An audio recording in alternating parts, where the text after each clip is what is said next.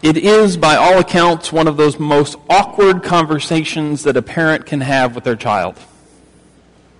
It's the talk. If you are a parent and have had that conversation, you know the awkwardness.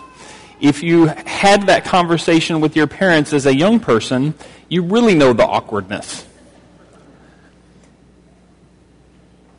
There is a fear or an anxiety that a parent can have when they go to have that conversation, because for maybe 8, 9, 10 years, they knew they had to have the conversation with their child, but all of a sudden their child went from baptism to needing to have that conversation overnight. And then they realized that these things come not but by fasting and prayer, because they have to have the talk. And so with anxiety, they maybe pull their child aside and they begin to explain to them the birds and the bees.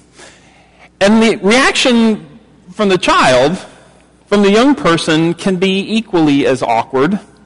I think of the Macaulay Culkin, right? When he puts the aftershave on his face and his mouth is wide open and he's screaming, kind of that's how a child can respond. Or some of them just don't want to hear it. Fingers in the ears, eyes closed. No, I don't want to hear this. I don't want to hear this. And not from my parents. Or, as they get older, and you all know, there are times when you have to continually have this conversation in different aspects, and then you get the teenager kind of tilt of the head, lazy eye. Are we really going to talk about this again? Yes. And yet with all the awkwardness, with all of that goes on, we still have the conversation. We understand there's a need to have that conversation. Why? Because we want to impart to our children, hopefully, a view of sex which they will appropriate and which they will be faithful to. Whether it's an attempt to try to protect them from what we view as harms from that, or whether it's an attempt to impart to them what we're going to talk about today, which is an understanding of a biblical view of sex and faithfulness. But the fact that we are compelled and feel compelled to have that conversation means that we understand intrinsically that there is a need for it, because when we enter into this world, we don't know everything that we need to know about it, and that oftentimes we can, without guidance, enter in more deeply to the brokenness that we have as humanity. If you will, turn with me in your Bibles or the Pew Bible in front of you to 1 Corinthians chapter 6. In the Pew Bible is page 1777. A lot of sevens in there. The reaction of children about this topic is interesting. Usually, when I am going to preach, my children tell me they are very anxious and excited that I'm going to preach. They were strangely quiet all week. It is a topic that is difficult. It's a topic, though, that is extremely personal, intimate, and Paul wants to relate some things to us. Christ, through his apostle, wants to relate things to us for our good, for our benefit, so that we might live faithfully and might experience his joy. So if you will, read with me, starting in chapter 6, verse 12. Everything is permissible for me, but not everything is beneficial. Everything is permissible for me, but I will not be mastered by anything.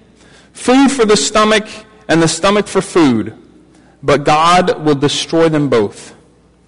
The body's not meant for sexual immorality, but for the Lord, and the Lord for the body. By his power, God raised the Lord from the dead, and he will raise us also. Do you not know that your bodies are members of Christ himself? Shall I then take the members of Christ and unite them with a prostitute? Never. Do you not know that he who unites himself with a prostitute is one with her in body? For as it is said, the two will become one flesh. But he who unites himself with the Lord is one with him in spirit. Flee from sexual immorality. All other sins a man commits are outside his body. But he who sins sexually sins against his own body. Do you not know that your body is a temple of the Holy Spirit, who is in you, whom you have received from God? You are not your own. You were bought at a price. Therefore, glorify God with your body. Chapter 7, beginning in verse 2. But since there is so much immorality, each man should have his own wife, and each woman her own husband. The husband should fulfill his marital duty to his wife, and likewise the wife to her husband.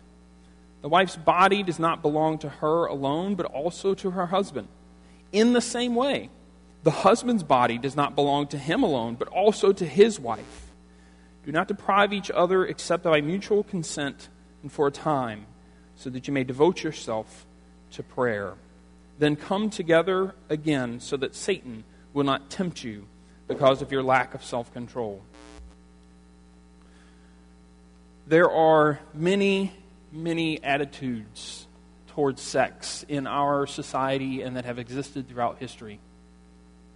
Tim Keller, in his book, The Meaning of Marriage, and also in some of his other writings, lays out what may be the three most significant options outside of the gospel. And so as we explore this, we want to explore what our attitudes of sex are in relation to faithfulness. But not only do we want to explore the attitudes towards sex, but we will also look at the beauty of sexual faithfulness and then also the catalyst for sexual faithfulness. Tim Keller calls out three views or attitudes or beliefs about this thing.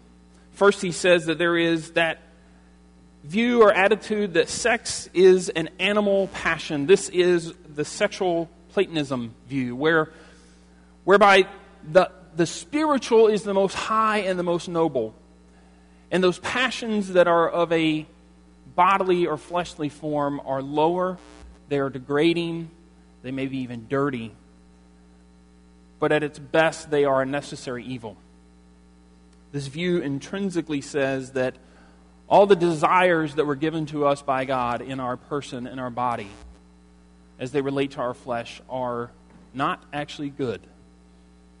They're not to be enjoyed or sought after, but rather seen as a necessary evil.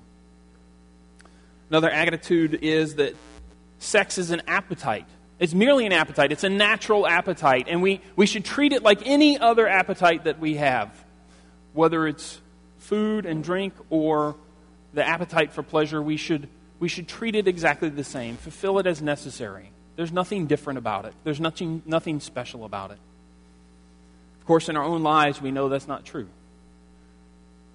We know that particular appetite has large and vast ramifications across the entirety of our life in ways that other appetites do not.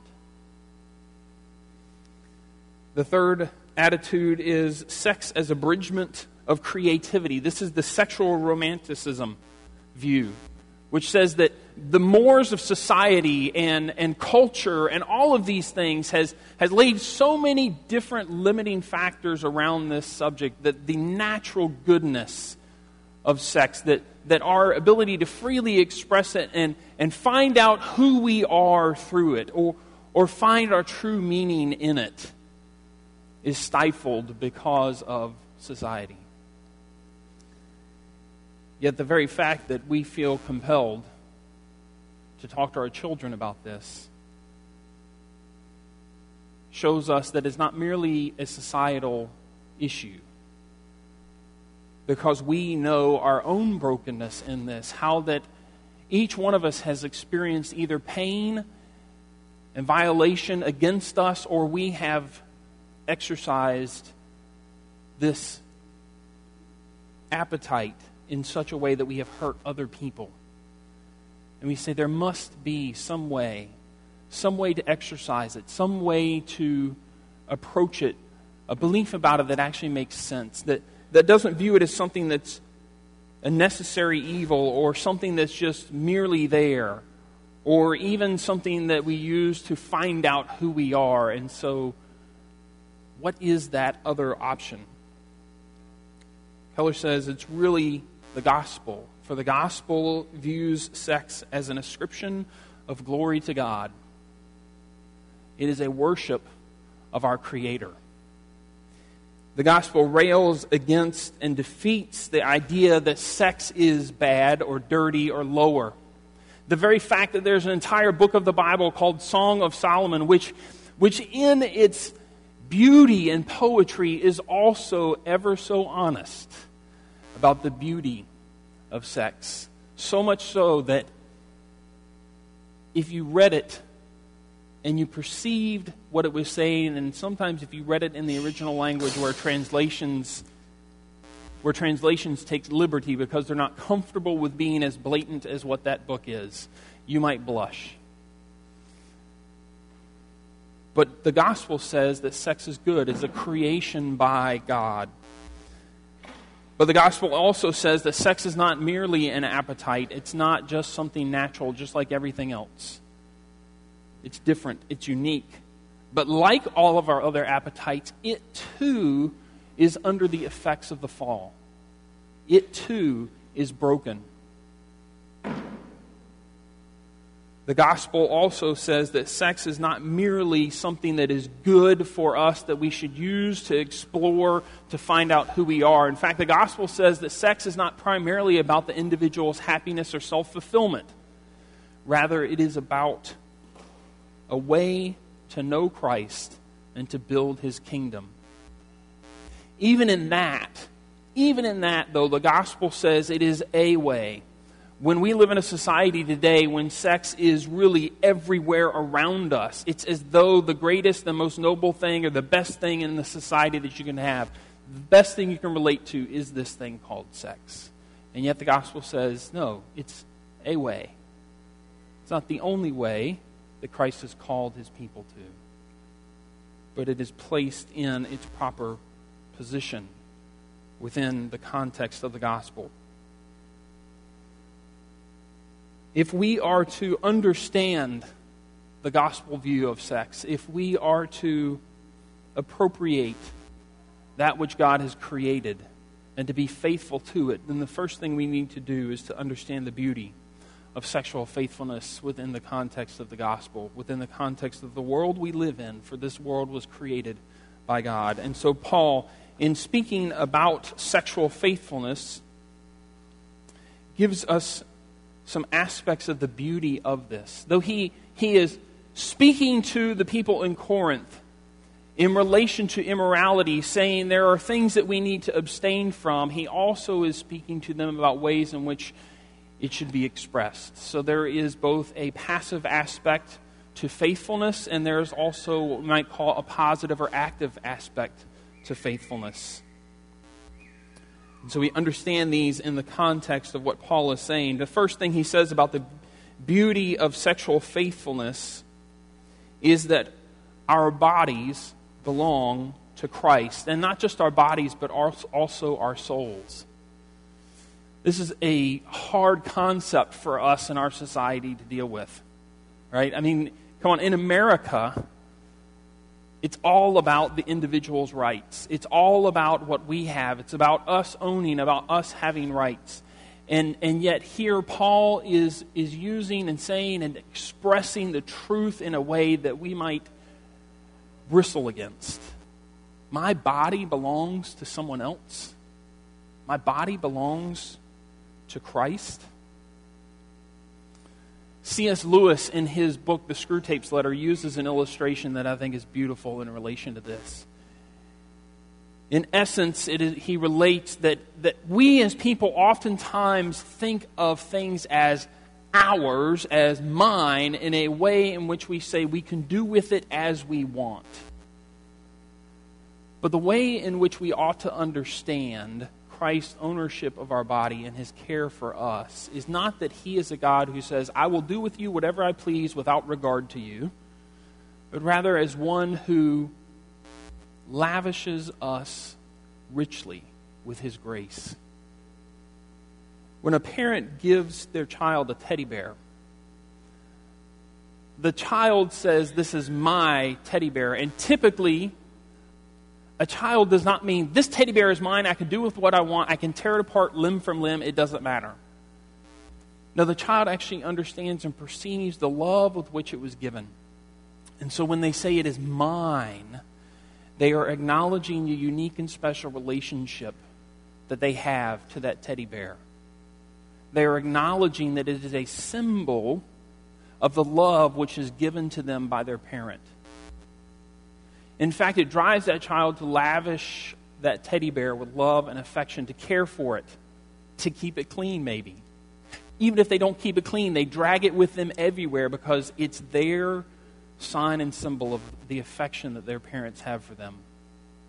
When Christ says, "Your body belongs to me," he is not someone saying, "I'm going to do with it what I please without regard to you." But he is saying, "It is mine, and I have designed it for a purpose and given it to you for your good, so that I might lavish upon you the wonder of my glory." If you see, our bodies, Paul tells us, were actually created for Christ. Not only are they owned by him, but they were actually created for him. And he says, and the body for the Lord. Now, it's not to say that the Lord is somehow intrinsically tied to our body. What it is saying, what Paul is expressing is that God took such great care in creating us as whole persons with a physical body, and he made it appropriate as an instrument and as a means through which he could relate to us in a deep and knowing way. So much so that Paul says our bodies are actually the dwelling, the temple of the Holy Spirit.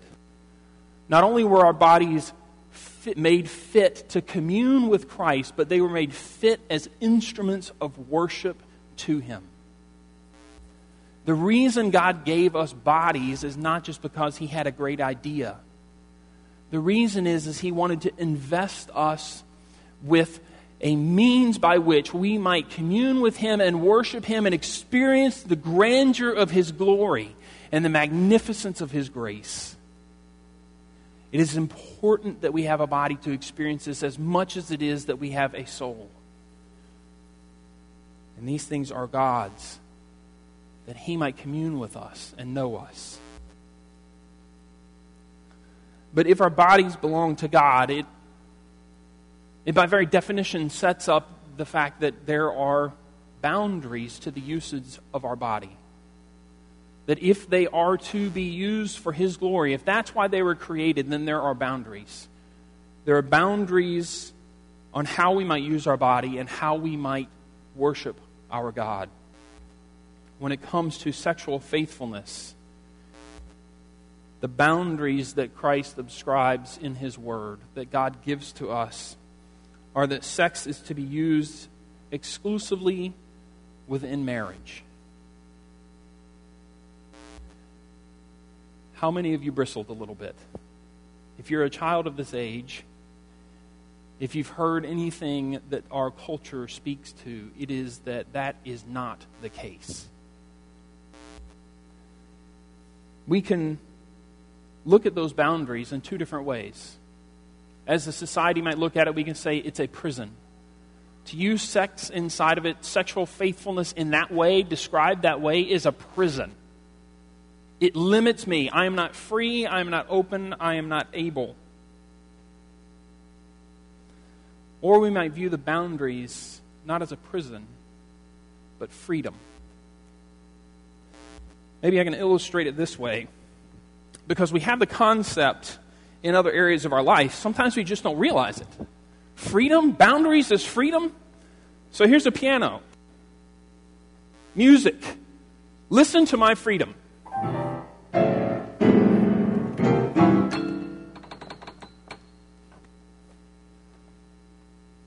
I don't understand the boundaries of music, but there's people here who do understand the boundaries of music, like Gene. Gene, now if you came over here at the piano, come on.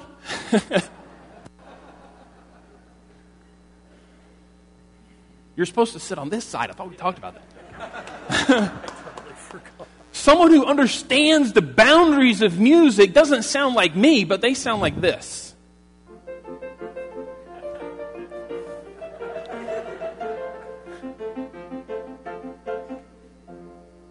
Yeah.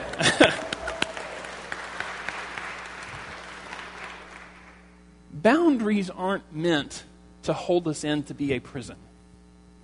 When I sat down and played on that piano, you didn't say, oh, look how free David is with his music. But when Gene sits down and plays that, you say, look how free he is to play. To create beauty. To create something that not only gives him pleasure, but gives us pleasure as well. Christ, in his word, says, yes, there are boundaries. My faithfulness, as I describe it in my word, is that sex is faithful when it is in the confines of marriage. But it is designed not to be a prison, but it is designed to give you freedom. Freedom to use it as I designed it. Freedom to experience all that I intended for it to be. So what did God intend for it to be? What is the beauty of God's design for this? Number one, we have to realize that in the aspect of gospel and sexual faithfulness, faithfulness has a particular object. Now, we think about it oftentimes in marriage, and we say, oh, well, very naturally, it's your spouse. But Paul says something very different. He says, you see, sexual faithfulness is not about your spouse. It's actually about Christ. The one to whom you are faithful first and foremost is Jesus Christ. For you were created for him and for his worship and for communion with him. And so the object is not a spouse. The object is our Savior. Even within the Christian culture, current Christian culture can get this wrong. Jessica Harris, whom many of you may have heard of, is an author and a speaker. She has a blog called The Beggar's Daughter and a book of the same title. In one of her posts, she talks about the problem with waiting for her future spouse. She relates how that she grew up in the time when the True Love Waits movement was very, very prominent in her social circles of the church and of Christ's community. And she talks about how that there's a practice within that movement, right, of saving yourself for your future spouse. And they go so far as to write letters to your future spouse, whether you're a man or a woman, you're writing to your future spouse and telling them how much you are waiting for them and praying for them that they would be faithful just like you're being faithful. And all of it is focused on that future spouse. And she relates how that in that it actually made it so much harder for her to be faithful to God's intent for sex because she got angry that her spouse wasn't there yet. She was angry that God hadn't expressed and frustrated that God hadn't given her this. And then she realized that it was foolish to pray that God would make her a faithful wife because she was not a wife. It was ridiculous for her to pray for her future spouse because God has a legitimate and beautiful calling upon some of his people not to get married. And who was she to exclude that from God's call for her? See, when Christ is not the object of our faithfulness, then we place upon all of these other things and other people something which they are not able to bear. Because we still look to them for our completion. We look to them for our identity. We look to them for our acceptance. And Christ says, they are not sufficient.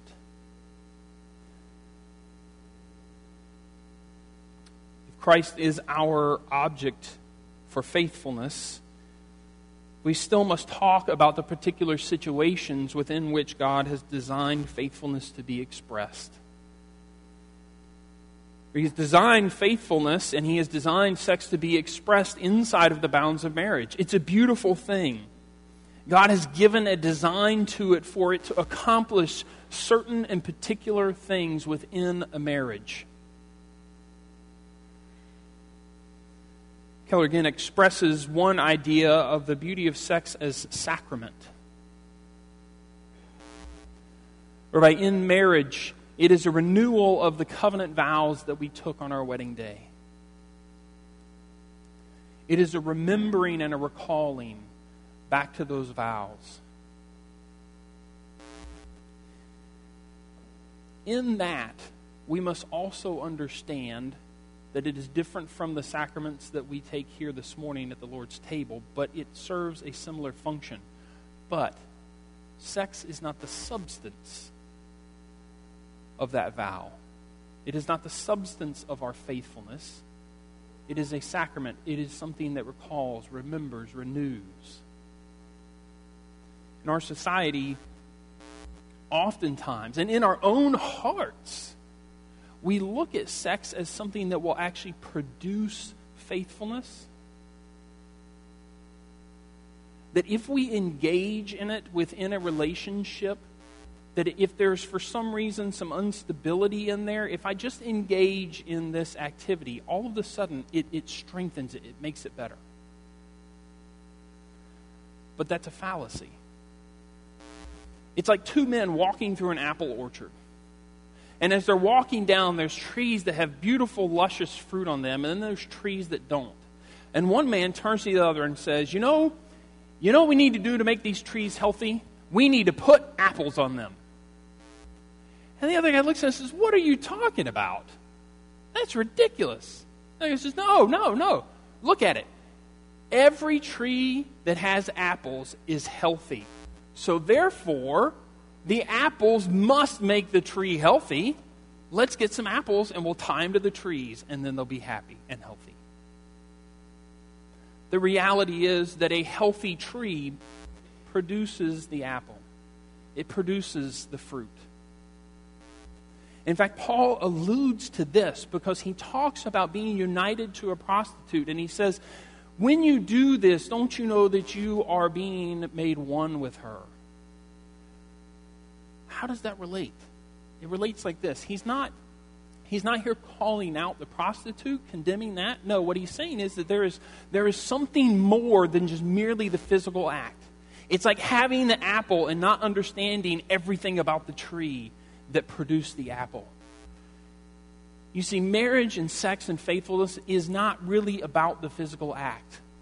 It's about the way in which a man and a woman inside of marriage become one with one another, and they represent and image the beauty and the joy and the glory and the intimacy that Christ has in himself with the Father and the Holy Spirit, and also that he has towards us as his people. The union with the prostitute was not about prostitution is bad. What it was is that there was a union in body without the union in life which was intended. That is the faithfulness that Paul is talking about. Just having the apple does not the tree make healthy.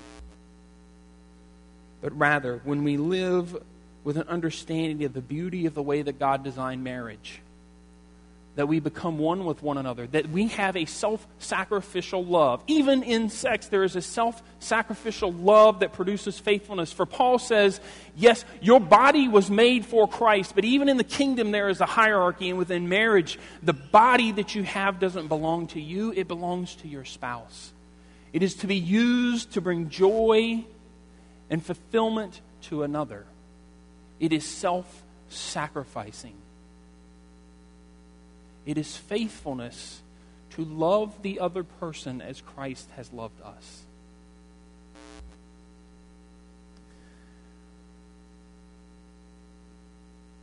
Within marriage, the design of sex and sexual faithfulness is to see Christ in his church. But what about outside of marriage?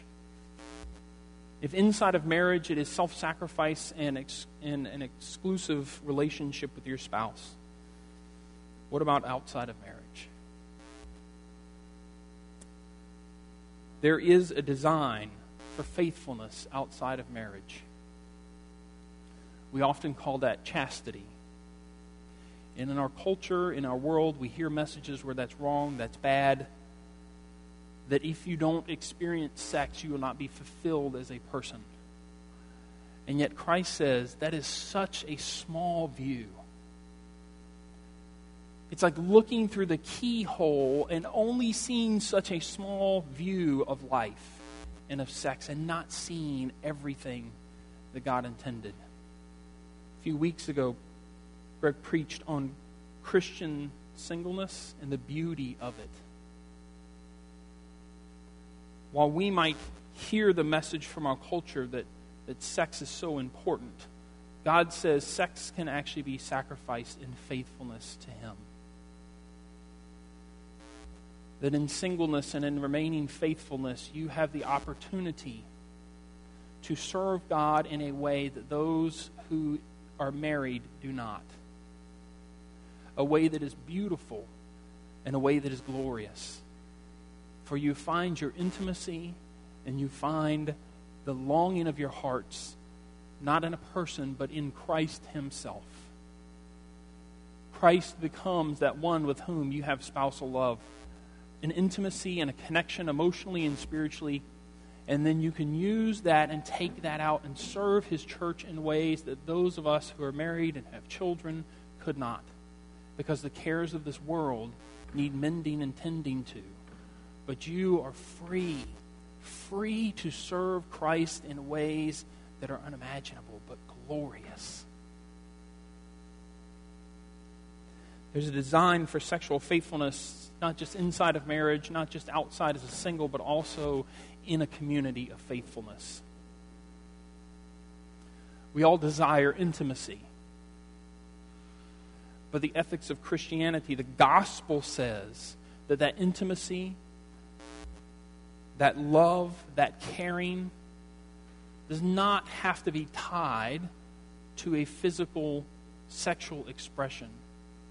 But rather, Christ designed His community so that we might live out a different ethic, a different way of looking at this, where we might love one another with an openness and a vulnerability that can only be found because we are faithful to Christ in whatever way He has called us in this life. A community that focuses on Him, on His beauty, on His grace. A community that understands we are broken sexually and understands that people have been hurt. They have expressed themselves through sex in ways that has damaged them and damaged others. And yet within a community of Christ, there is a love and there is a grace that Christ uses to heal us through His gospel. There is a beauty to sexual faithfulness that Scripture presents because it is in accordance with the way in which we were created. But what about the catalyst for sexual faithfulness? What is a catalyst? Have your kids ever done the volcano experiment, or did you do it in science class growing up, middle school, high school? Right, what do you put in it? You put a big scoop of baking soda in the top, right? And then you pour white vinegar on top, and what happens? It just foams and fizzes, and all of a sudden the reaction starts happening, and you can't stop it. Things are moving, right? Faithfulness is not merely a passive, but an active. And so therefore, what is the motivation for us to live faithfully in accordance with the beautiful design that God has created? It returns to our Savior. Paul says that he who unites himself with the Lord is one with Him in spirit. And he says, you are not your own, you were bought at a price. There is a union with Christ that brings faithfulness, because that union is meant to be imaged through what we see in sexual faithfulness. The joy that we know God created for sex is merely a foretaste of that union that we have with Christ, and that complete and utter union we will experience at His return. The joy, the intimacy, the communion with Christ that we have is a joy that cannot be exhausted, not even a small amount. Christ, the perfect Savior of the universe, has come to this earth and sacrificed himself to make you his spouse, to make his people his very own. This is not a God who rejects us. No matter what you have done in your past, no matter any way that you may have been sexually unfaithful, no matter the pain that may have been caused to you, the sin done against you in this way, Christ comes down to the earth and he says, I do not reject you. I receive you. I want to know you because I already know you intimately. Enter into fellowship with me. I give up all the glory of heaven and come to earth so that I can have you as my own. And through the power of the Holy Spirit, we are united to Christ. We are one with him. Whatever the beauty and the wonder that we experience within marriage and sex, it is only a passing image of the wonder of being united with Christ. To find your identity in him, for him to say, I love you regardless. Come to me. It's a God who initiates intimacy with us. A God who desires it. There is a redemptive price that was paid. A price that was paid to heal our wounds. A price that was paid to heal our unfaithfulness. Let us not hold up sexual faithfulness as a measure of our godliness. But let us look to our Christ, who has said, I am faithful to you. In Hosea, the prophet is called to marry a woman of the night and to go through a series of unfaithful experiences with her. And yet in the end, God tells him, go and take her back as your wife, because this is what I do for my people. I love them with a faithful and unending love, an intimacy that goes beyond our wildest imagination and gives to us a joy beyond our wildest comprehension. The story of Robert McQuilkin is a good example of what that faithfulness might look like. You may have remembered this illustration from before. He was the president of Columbia International University. For 40 years, his wife and he served alongside of one another until she developed Alzheimer's. And it got to a point where his wife had such great fear at being separated from him during the day that he felt he could no longer maintain his position as the president of Columbia International University. And so 8 years short of retirement and in the middle of a very prosperous and a very good career, he chose to step away to care for his wife, to be faithful to her, to love her self-sacrificially, because that is the way that Christ loved him. I pray that we might experience that same faithfulness, that God might show us, and that we might see that our faithfulness to him is not contingent upon our own work, but the finished work of Christ, so that we might be faithful to the beauty of his design in these things. Let us pray. Father, you who are faithful to us, who created us and who use us to prosper your kingdom, may you create here a community that is centered around you, that is expressed through our faithfulness to one another, a kingdom and a community that seeks to serve and to know you. For it's in your Son's name we pray. Amen.